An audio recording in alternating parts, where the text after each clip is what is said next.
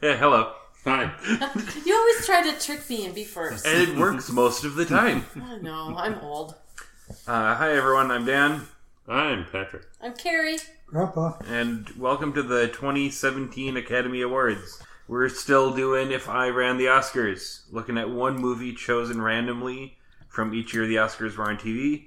We're looking at what it won for, and then a couple other categories at random to see.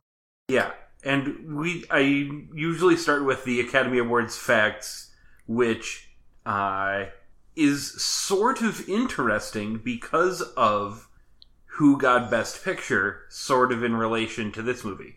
Moonlight is the first film with an all-black cast to win Best Picture, which we did not watch. We didn't watch that one. It's also the first LGBT-themed film to win Best Picture. Really? So that's interesting. Really? Yeah. The fun fact I was looking up last week, which we definitely would not have watched because we don't look at documentaries, but the longest movie ever, at 467 minutes, beat out War and Peace from 1969. Did you see that I got it from the library? No, I did not. All right. So I suppose in our free time, we're going to be watching the 467-minute documentary on O.J. Simpson. Because I got it from when the we library. have 8 hours to spare. Note, after that, there's a new rule in place. Multi-part series can't win for documentary anymore. Well, fair enough. Okay. Yeah. Casey Affleck is now, with his brother Ben, the 16th pair of siblings to have won awards. The first Muslim actor to win an Oscar, Mahershala Ali, Right. and Viola Davis, who we'll be talking about in a bit, first black person to get the Triple Crown this year. Because we had talked about her previously. Yeah. But this is where she got her Oscar, because she already had Emmys and Tonys. Okay. But this year, we rolled a low roll in that it was a movie that only had one award. But it had 4 nominations. 4 nominations. We are talking about a movie, Fences. Now, if you were paying attention to theater in the 80s, you would have heard of Doing What, which meant that we kind of have to talk about the play Fences. Just a little bit, because it was a big deal at the time. Yeah. It came out in 1985. It is the 6th in his 10-part, in the playwright August Wilson's Pittsburgh cycle. Is there 10 plays? 10 plays, 9 of which are set in Pittsburgh, and one's in Chicago, and I don't... But I think that's where he was from. Yeah. I think that's where August Wilson, It's where he was born and grew. he grew up there. Yep. So, would you like to hear about the cast from the original run? Because we've talked about at least one of these people before. I probably would like to hear about that. The original cast. So, would you start guessing me some African American actors, mid to late 80s, good on movies and in theater? OTA, but that's No, too he would late have for been too him. old. Yeah, No. too late for him. And Denzel Washington, it would have been too early Yep. for him to play a guy that was... Yep. Middle-aged. So I'm trying to think of that time frame. Who's in between? I'm drawing a blank. This is embarrassing. He's your father. What? It's James Earl Jones. Oh, there you go. James Earl Jones was the There you lead. go. Yeah. That's a good Playing fit. across from him is a lady by the name of Mary Alice. She was on NBC's A Different World in the 80s. And her other claim for fame is getting the Tony for this play. Then in 2010, there was a Broadway revival. I would like you to guess who in the movie was also in the Broadway revival. In 2010? In 2010. So that was 6 years before the movie. Viola Davis. Mm-hmm. Oh, there's more? Everyone except Corey. Really? Oh, even the little girl? No, obviously not the little girl. Oh, wow. But Denzel Washington, Viola Davis, Stephen Henderson, Russell Hornsby, and Mykelti Williamson reprised their roles in the movie. Wow. So, of the 6 people, there's 6.5 because the girl comes in at the end, but of the 6 characters of this movie, 5 of them were from the Broadway run. Wow. Which I thought was kind of nuts. I originally started going down that rabbit hole because I was looking into the guy that played Gabe, and I thought, he's doing a pretty good job at this. I wonder if he's played a role like this before. And I go there. I had that thought going right into this. And I go to his page and it says, oh yeah, no, he's just reprising his role from Broadway. I mean, I didn't have that thought because I'm knowledgeable about it. But you could sure as hell tell the professionalism. Yeah. So, yeah, no, he's been playing that role for a while. Wow. They actually tried to make this movie a few times. But the reason why it was taking so long is the playwright, Wilson, said, no, there must be an African-American director. And because he wrote the screenplay for his own play. Yeah, he gets to do that. Can do that. And it just took so darn long to get Denzel Washington. Well, he's a busy guy. Who is the only major person in this movie that we haven't really talked about yet. Mm-hmm. So, boy howdy, has he done some stuff. So he started acting in off-Broadway, including the play that they don't do in Renew Shakespeare Company, Coriolanus. Oh. Because it's got anus in it. Because we don't like the anus part. You don't like the anus part. However, his rise to prominence was on TV because he was in Saint Elsewhere. I forgot that. Yeah, that's kind of a big deal. Yeah.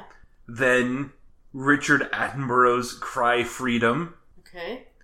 He got the Academy Award for supporting actor in Glory in 1989. Mm-hmm. That's a good film. Yeah. Yeah.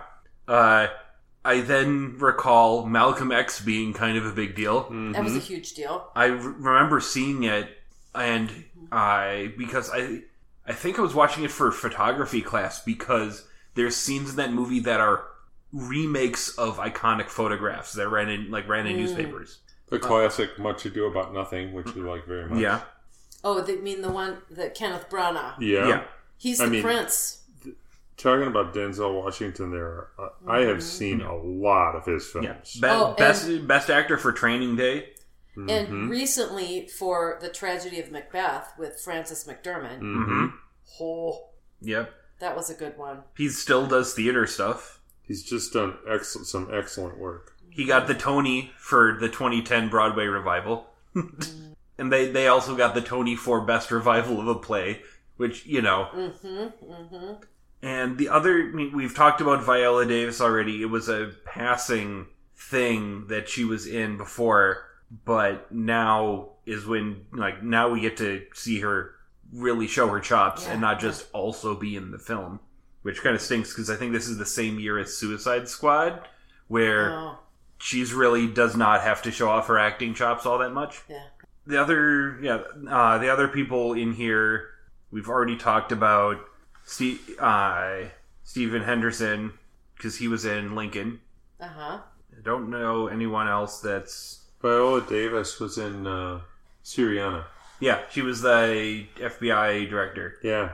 And in a whole one scene. Yeah. But she plays that part well. It's not...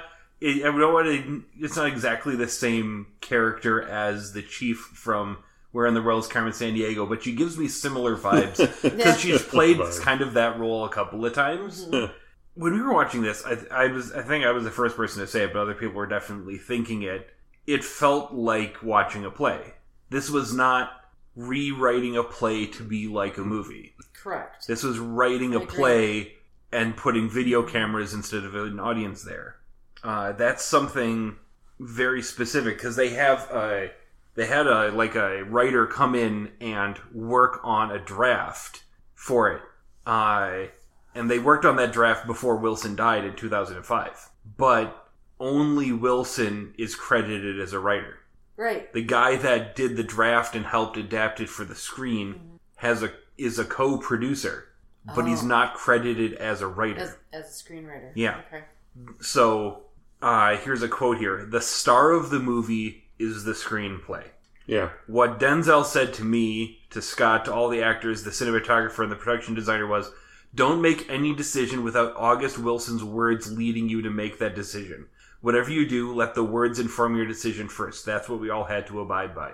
So, I imagine if we watched the play or read the script of the play, it would be frighteningly similar to the film.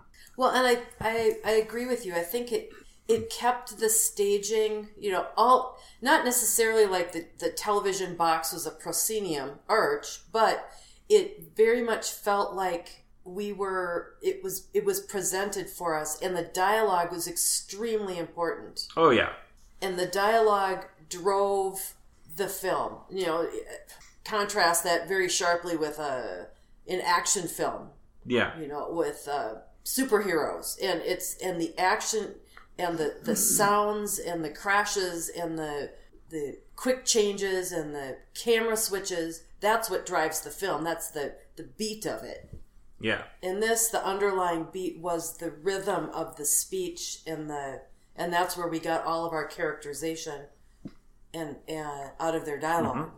There was really only like one scene or one series of cuts where the intention was, we're not going to have any dialogue, we're not going to have a song in the background, and we're just going to kind of show the passage of time. Mm-hmm. Which in a play it would have been, curtain goes down, stage hands frantically move stuff around, curtain goes up, and we just have to assume people can figure it out. I think not on Broadway. I mean, now, yeah, it would have been better than that. They would have done, at the local high school. Yeah, but they did do one sort of music montage at a point in the film where there were so many things that were unresolved, and it was really uncomfortable. Yeah, to sit and wait for the characters to come back to what we hoped would be a resolution of the conflicts. Mm-hmm.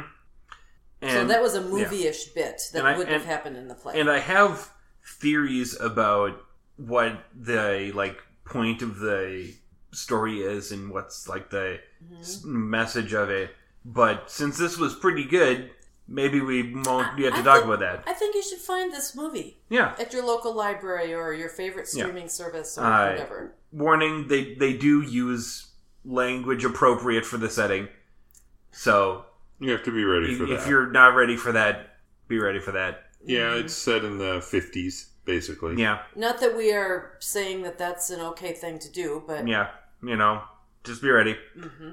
So, that means we can probably skip to talking about how good Viola Davis was. Oh my goodness. Because that's the award here. Best Actress. Best Supporting Actress, unfortunately. Because the movie was not about her. Well, correct. But still, that's best. Yeah. And... Boy, has she got a body of work. Yeah. Wow. And this one, I thought there's a scene where she gets into a shouting match and has kind of her putting her foot down moment, and that's when I thought, no, give her the award. We don't need to see the rest of the movie. Pretty much. Back everyone else up. That was pretty much the winner. Yeah. The winner scene. Well, she had another one later that was not quite as intense, but... Yeah. But I felt, as a mother, I really related to her character. And I think that it felt really genuine. It felt real. Like she was portraying emotions that I was feeling through her character. Mm-hmm. Well, at one point you said something about this doesn't feel like a play anymore, or something along those lines. Because I think there was a point where we're not just watching characters perform. I think that was, or actors perform. That they're kind of got to, I mean, when it was real life. It was a real life sort of scenario. I think they were really able to draw you in, and I think, well, obviously the story is a huge part of it, but the acting was very, very good. It's kind of hard to tell who she's playing against because I don't recognize as many of the names in movies from that section. I can look at the Best Actress ones to see if she had maybe been in that category. Emma Stone won for La La Land. But also Natalie Portman played Jackie Kennedy in the movie Jackie. Mm-hmm. Meryl Streep was in a movie. So it might have been a rougher time if she had been in the Best Actress category. I don't know. Maybe it was, to her benefit that she was categorized as supporting. Well, and she was up against Octavia Spencer, who did a fantastic job in Hidden Figures. That nomination was perfectly appropriate. Yeah. No, she did an outstanding job. Mm-hmm. And I think Denzel was nominated for Best Actor. Mm-hmm. And that one also was kind of a bit of a stacked category. So, no complaining there. Our first bonus category. We've rolled some unfortunate categories this time with not much to talk about. Best sound effects. Which there really wasn't a whole lot to measure up to. There really wasn't a whole lot on this Garbage trucks at the beginning. Yeah, the garbage trucks sounded like garbage trucks. But you know what? What if you don't... I mean, it was really obviously trucks. Mm-hmm. And I kind of wondered, how many different truck noises did they listen to? How many truck soundtracks did they go through to find that? And So, this was a weird year in that sound editing and sound mixing went to different movies. Okay, that's sound odd. editing was for Arrival, which we got from the library, and I'm going to watch because it's a good movie. Yeah. And sound mixing was for Hacksaw Ridge, which I recall watching in theaters.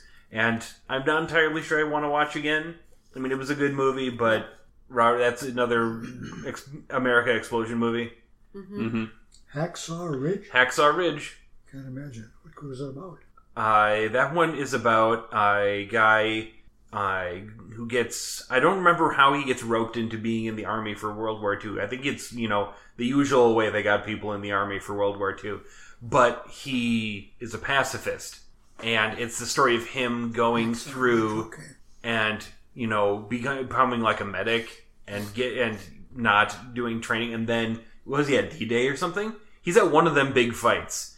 Yeah. And the entire end of the movie, spoilers for anyone who hasn't seen it, he's like always sacrificing himself to save people, and he just keeps surviving and he keeps going back. And the ending is really... It gets you. It's a very well done film. Oh, yeah. Let's get away from our subject here. Yeah. But that's what we do. We do that so well. Luckily, we can kind of go back on track and talk about Best Picture. No way. We get to go back on track? Yeah, because this was nominated for Best Picture. I think it had some really... I mean, it didn't have the... I think back to films like On the Waterfront, where... the acting was really good and the cinematography was new and novel. Yeah. I mean, I think the acting was really good and the screenplay was really good. I'm not sure that it had, Everything, yeah. Although it did get four different nominations. Yeah. Again, Moonlight won. Mm-hmm. I think that one had a benefit of novelty and, modern sensibility to it. Mm-hmm. We've talked about a couple of the other ones in here. Hidden Figures is on that list. La La Land is on the list.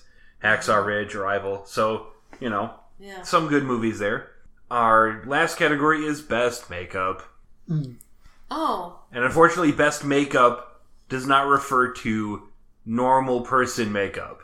It refers to explosions and grotesquerie makeup. Or I was going to say something like Alice in Wonderland. Yeah. But that wasn't this year. No, this year, makeup went to Suicide Squad because they were making people look like weird... black blob monsters. That's not what this film is about. No. At all. No. So, Well, I felt like the hair and makeup seemed... Which would have put it for costumes. It seemed good. I mean, it was appropriate for the 50s, I think. Yeah. It wasn't... In the 60s. The men's hairstyle changed, in the 60s. Yep. It was not nominated for costumes, unfortunately. Mm-hmm. The winner there was the Harry Potter movie. Mm-hmm. But... quite a bit more stylized. Yeah. We don't often roll the movie that one for one thing and then we move on. We usually get at least a couple out of it. Well, it's been a long time since we've had a one-off. Yeah. But all in all, pretty good. I don't think I would have watched this movie by choice. This is not one that usually comes up in my rotation. Well, that's the beauty. This is what I was saying. This is the beauty of doing this podcast and having the movies, basically chosen at random. Oh, to note, while we were sort of on Best Picture, I went past it. The producer, or one of the producers, is a guy by the name of Scott Rudin. Okay. He produced the Broadway revival. Mm-hmm. And in case we think that he doesn't know what he's doing, I don't know why, he produced No Country for Old Men, which got Best Picture, as well as... an eclectic range of things, ranging from, obviously, this movie, Girl with the Dragon Tattoo, The Social Network, South Park, Bigger, Longer, and Uncut, Wow, Zoolander, The Truman Show, The Addams Family, and in case you think that he doesn't have a niche, 8 different Wes Anderson movies. Oh Wow. my goodness. Also, 17 Tony Awards from Broadway shows. That's pretty nice. Such as The Book of Mormon, Hello Dolly, View from the Bridge, you know. Yeah, a few other fly-by-nights. Yeah. And then in 2021, he was basically canned from everything for allegations that he was being a big jerk. Oops. He's now basically no longer being credited on things. No kidding. Yeah. Wow. Well, And we're not going to go into those details because they aren't fun. No, And we like to no. have fun here. no, we're not going to do that. So, Any other fun facts? Any other comments? I was concerns? looking for something, and I think that Denzel Washington has been on my list of artist people. I'm always looking for artist people that seem to have their life on a not necessarily a more conservative path, but people that artists in all different walks of artist life, whether it's actors or visual artists or musicians or writers, architects we've talked about also. But it seems that there is frequently, hand in hand with being an artist, this kind of a messed up personal life. Mm-hmm. Whether it's addictions or it's, I don't know, whatever. Yeah. But Denzel Washington he's an actor that's been on my list of people that he seems like a really good person. And he has, I did a quick look up when we were starting the podcast.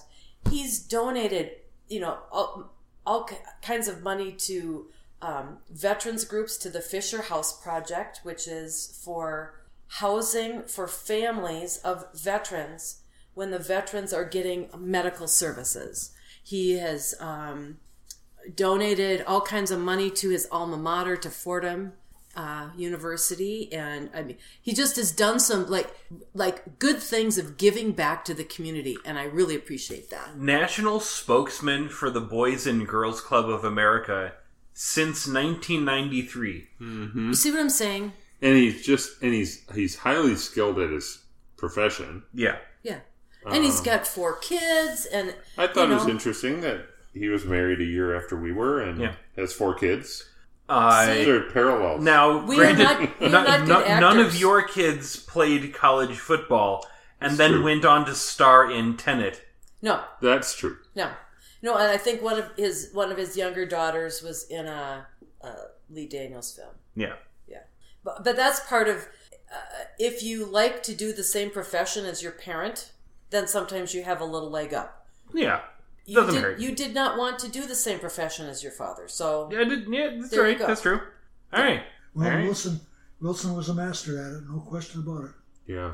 Yeah. Very worthwhile. Get the film. Watch it. All right. yeah. Well, we want to thank the Academy for doing its job and thereby pointing us in the direction of quality filmmaking. Bye. Bye. Bye. Bye.